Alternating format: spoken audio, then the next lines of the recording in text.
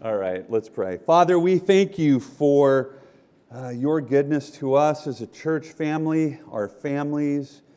What a wonderful week we have just finished of gratitude. Help us to continue in that mode in the coming days and weeks throughout the year. We are so grateful that you have given us your word, that you have given us ancient promises that have been fulfilled and will be fulfilled by Jesus. We are so grateful for him. And now may we hear from your word, and may your Spirit help us and illumine us as we unpack it and apply it to our lives. In Jesus' name, amen. In the fall of 2012, Superstorm Sandy, you may remember, some of you, devastated parts of New Jersey. Trees were toppled, cars demolished, houses flooded, debris was everywhere. And in the midst of all of that chaos, there was a certain man, a soccer coach, it turned out, who, as he was driving around, noticed a busted Christmas tree among all the tons of chaotic trash. And after driving by this tree over a few days, he finally pulled over and pulled it from the trash heaps, and he plopped it upright in a vacant field in the middle of the town. And to his amazement, the locals there, who were racked with grief and loss and worry about how they were going to make it going forward, they made this tree their own. They started bringing all sorts of ornaments, most of which were handmade. People started surrounding the tree with pieces of driftwood. Kids left toy trucks at its base.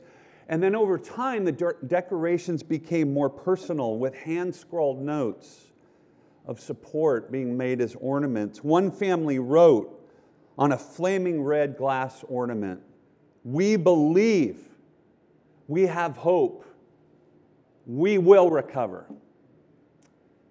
And I love the subtitle of this article that I read in a newspaper, "Rescued Tree Lifts Town's Wrecked Spirit."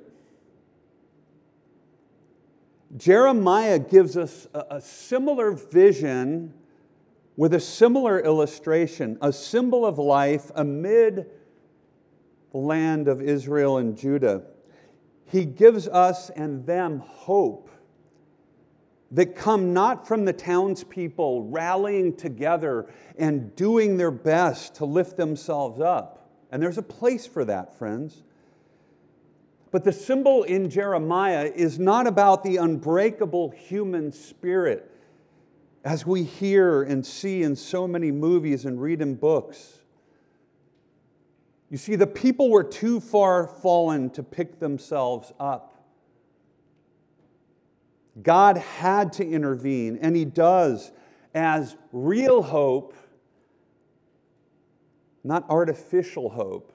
And by the way, the tree that was erected in the town was an artificial tree, because you were probably wondering, how did it last? But God offers real hope that emerges from the human barrenness of the people. You see, heaven helps those not who help themselves, but who look for their help to the Lord, the maker of heaven and earth.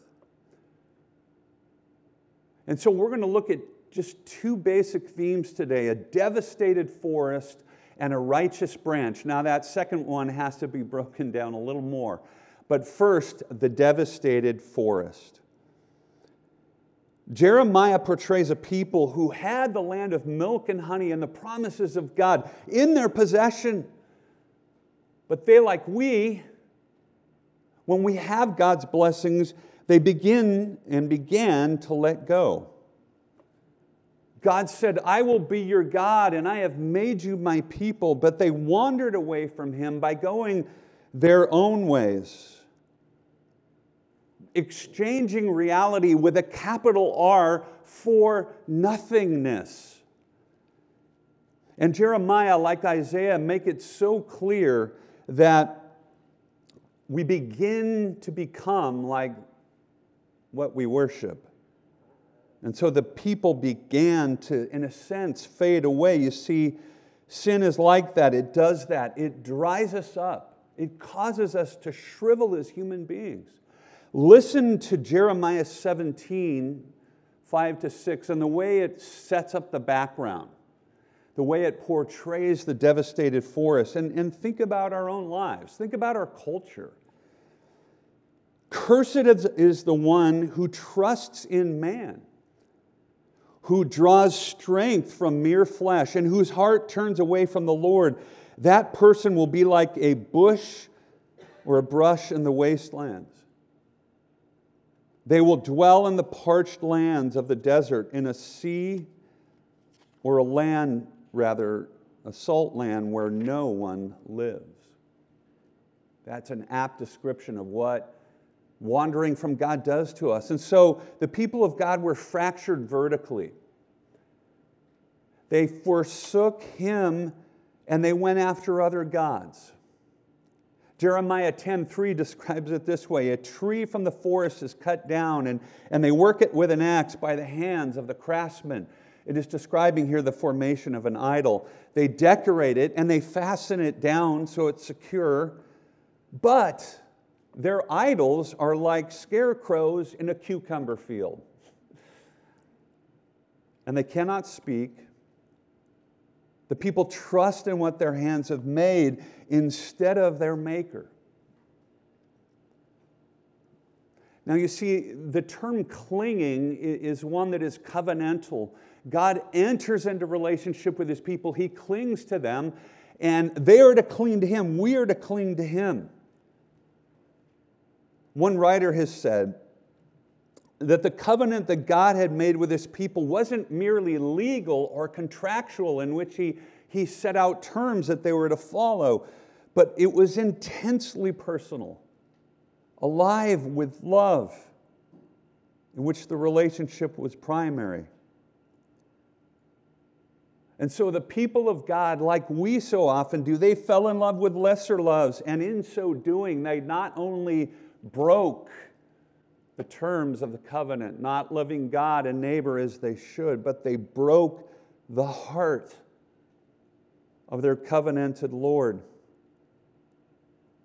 And so Jeremiah is very candid that in their idolatry, they actually became spiritual adulterers, forsaking their one true love, who loved them so dearly. And yet, friends, it's not just them, it is we who so easily forsake our Lord for lesser loves, right? What are those lesser loves? I think in our time and place, we don't, of course, generally worship, figurines that we carve out of wood. But we place a whole lot of hope in science and technology. Now we're hearing about, new pills that are coming out that can reduce the risk of getting really sick, landing in the hospital, or dying from the next wave of COVID, the Omicron variant. Sounds like an alien. It will reduce the risk of dying from those things, or from that variant, by 89%. When I hear that kind of thing and I am talking to people, I say, thank God for the chemistry kids in high school. What brilliance human beings have devised and come up with. As I face my own health challenges, I'm always looking on the horizon. My doctors get used to the way I throw a lot of questions at them. And there are some promising therapies on the horizon. And so I have a tendency to place my trust in medical ingenuity. One of the reasons I'm trying to stay as healthy as long as I can is because I've learned from people that in a few years things will advance in technology and you have a better shot of making it, of getting well, of being healed. And so Medicine, technology, and science, friends, these things are good, but we tend to look at them. We really do, and we say, this is where I will find life and hope. But they're idols that cannot ultimately speak to us or give us meaning or give us life. Or think of romance. Romance is a gift from God.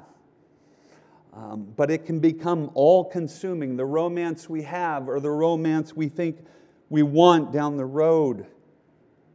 And we exchange in that way our true love for lesser loves.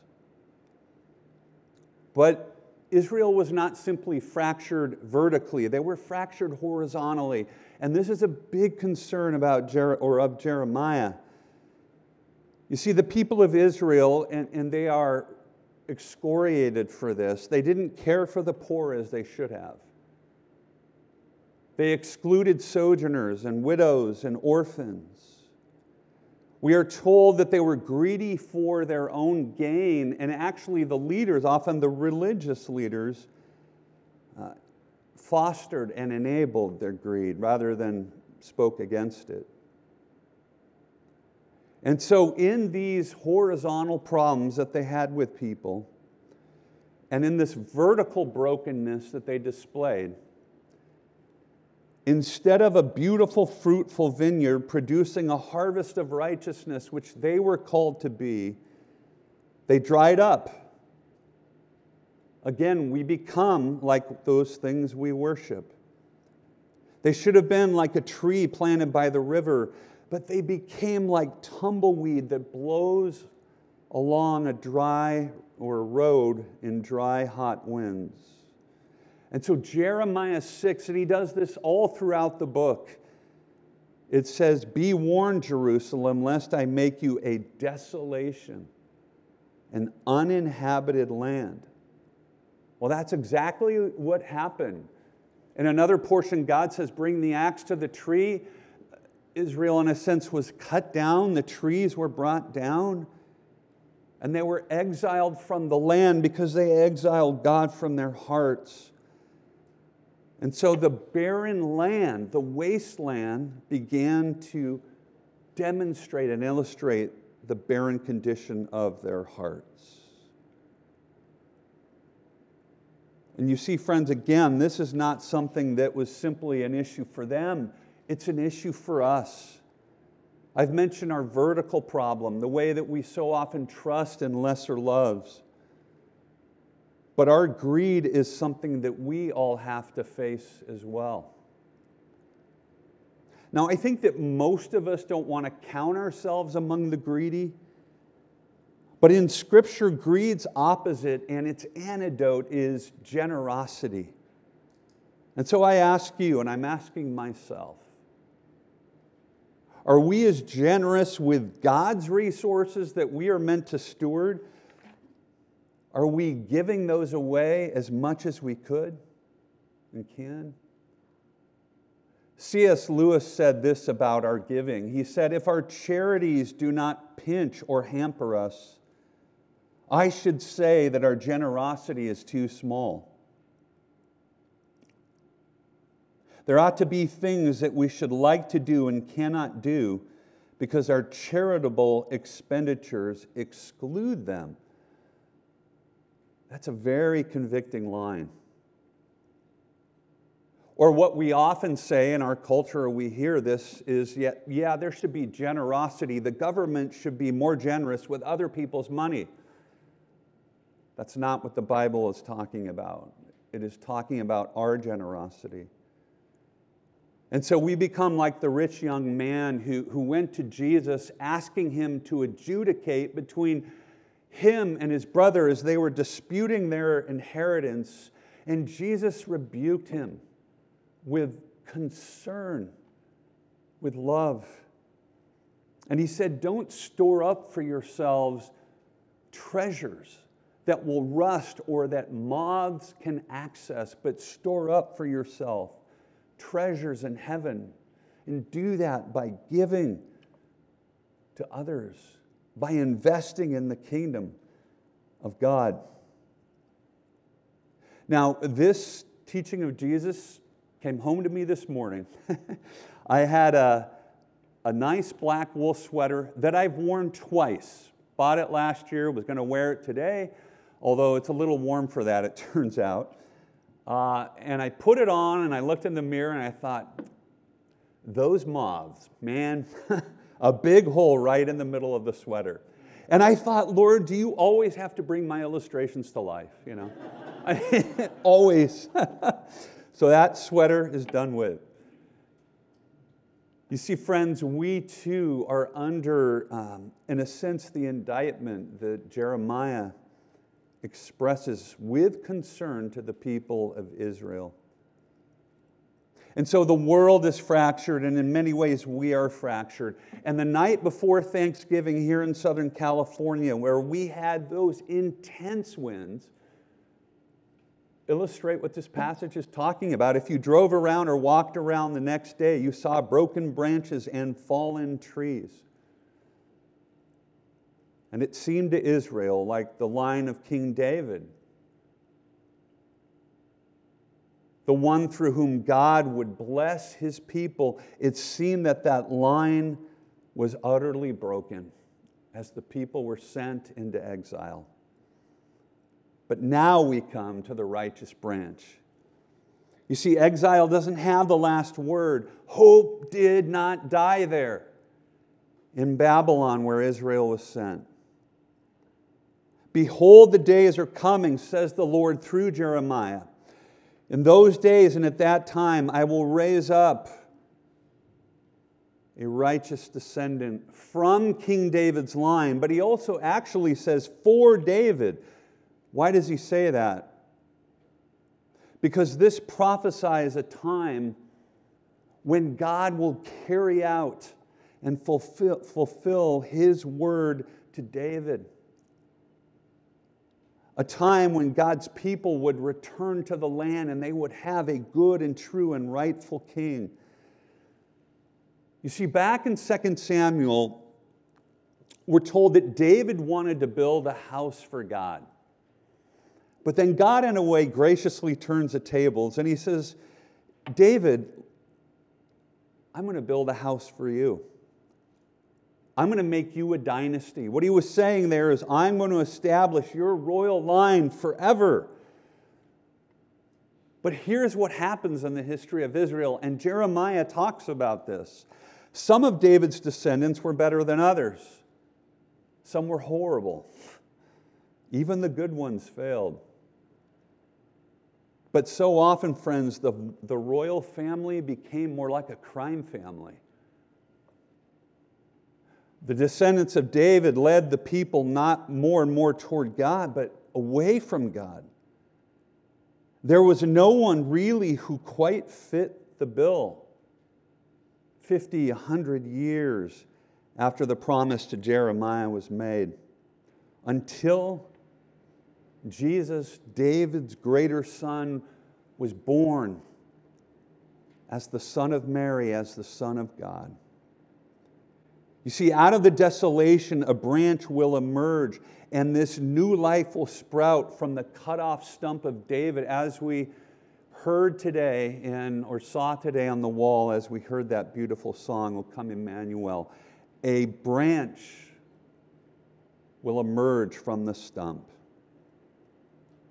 We are told that this king will execute justice and righteousness in the land. Now, how does this happen? In the coming of Christ, what we see is we celebrate not only the first advent of Jesus, but the second advent. And Jeremiah's prophecy deals in some ways with the second advent of Christ, when Jesus will come to straighten out what is fractured, to turn the wasteland of this life into a beautiful garden. You see, Jeremiah and we are longing for justice. And yet we hear leaders, we hear political leaders saying, live your truth. And then we wonder why people are always having their tastes and values running into other people's tastes and values, right? So often your karma runs over my dogma, as it said. We know, though, that we need a true king. You see, crime has to be halted and dealt with. And the country has been anticipating verdicts just these past few weeks in very public trials. And inevitably, some people are happy with an outcome while others are unhappy. And sometimes justice fails. At other times, it comes through. But juries and justices don't see things perfectly, with perfect clarity. It can seem like the system is rigged, and we know that there are imperfections in our justice system. But this says that the descendant of David will carry out perfect justice. He will rule fairly and rightly. He will promote perfect goodness. He will lift up the poor and put an end to greed and unfair exploitation. You see, friends, what Jeremiah is saying is that we all long for this kind of king, the true king and judge. Arthur Leff was a well-known professor of law at Yale University. And in the late 1970s, he gave a famous lecture at Duke University to a very secular crowd. A lot of academics there. And this is what he said. If we are looking for an evaluation of culture and right and wrong, we must be looking for an evaluator. The evaluator must be the unjudged judge. In other words, not subject to the whims and the opinions of others. He goes on, we need the unruled legislator, the premise maker who rests on no premises from others. And I love this, the uncreated creator of values. And then he said toward the end of the lecture, there is no one like unto the Lord, quoting the Psalms. You see, Jeremiah 33 is answering that longing. The promise of the uncreated creator of values, the source of what is good and right and true, has come and will come again in the person of Jesus. Mary's son, David's son, the Son of God. But it's not simply what he will do in the future. It is also what he has already done for us in his first advent. Notice the incredible name at the end of the passage. He is the Lord our righteousness. You see, like Israel, friends, we so often forsake the Lord and his covenant bond with us, but the Lord does not ultimately forsake us or leave us. He brings Israel back to the land in history, but that is previewing something so much greater, that he brings us to himself. He brings the nations to himself. He will bring us into the new heavens and the restored earth. And that is why this section of Jeremiah is so often called the book of consolation. But you see, before he comes to make everything right, in his first coming, he has come to make us right with God. You see, we long for a king who is also a priest, who would offer up the perfect sacrifice of his own life, which Jeremiah also prophesies. And think about this issue here. You see, Jesus is our only righteousness. In him alone can we stand right before our God. For we break covenant and we break God's heart. But Paul says in Romans, but now a righteousness from God apart from the law has been made known, to which the law and the prophets, like Jeremiah, testify. This righteousness comes from God through faith in Jesus Christ to all who believe. The promise of Jeremiah, the Lord our righteousness, has already come true in the first advent of Jesus. And this might be a concept that some of us have a hard time relating to, but really we don't. You see, we're all trying to be right. We're trying to be justified. We're trying to be okay by being well put together, by having it all together. One millennial blogger named C.J. Green said, "It can seem like the system that we are in is one in which we are always trying to check off one big to-do list. Our whole existence gets defined to what we have to do and what we're not to do." And this is especially true for millennials. The writer goes on to say, "We should work hard but exude work-life balance. We should be incredibly attentive mothers, but not helicopter parents. We should engage in equal partnerships with our wives, but still maintain our masculinity. We should build our brands on social media, but live our lives authentically. We should be current, conversant, and opinionated about the breakneck news cycle, but somehow not let the reality affect our ability to do any of the above tasks." These are the pressures we're under. The writer continues, "There's so much pressure to measure up, not only to God's standards, but to society standards, our family standards, our own."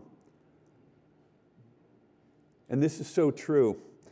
When I was at the gym this week, I noticed the motto that was painted on the wall, "Be the best version of you." Sometimes that's just tiring. I'm trying. We're all trying. But it's tiring. And we don't always meet our own standards, our best vision of ourselves, let alone God's vision to live as His covenant people. We don't always measure up. And friends, this can be devastating. It can wear us down.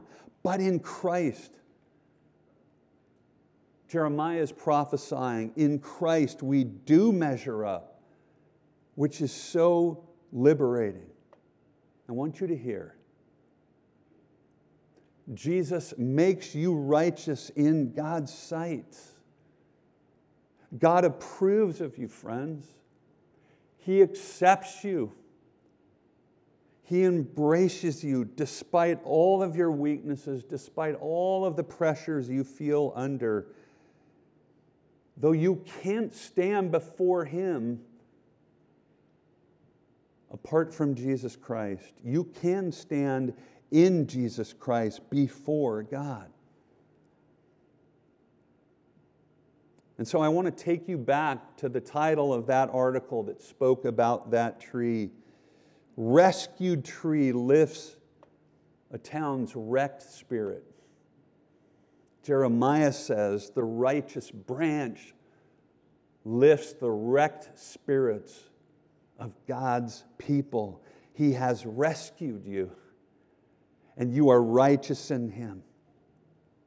And so we say, like those town people said, "We believe, we have hope, we will recover." And this is not our hope in the human spirit. It is not about human resilience. It is about the branch that has come and will grow into a full tree, the branch that is coming again. The Son of David was born as the Son of Mary to make us right with God, to reconcile Him. And on the last day, He will come again to make everything right. Our broken bodies, this broken world where there's so much injustice and pain, where we all long for things to be set right. He will come to restore the world. He will rule the world in honesty and in fairness. And so I love the quote from theologian Fleming Rutledge. She has said, Advent begins where human potential ends. To look to Christ as your only hope, who will heal this world and who heals you. Let's pray.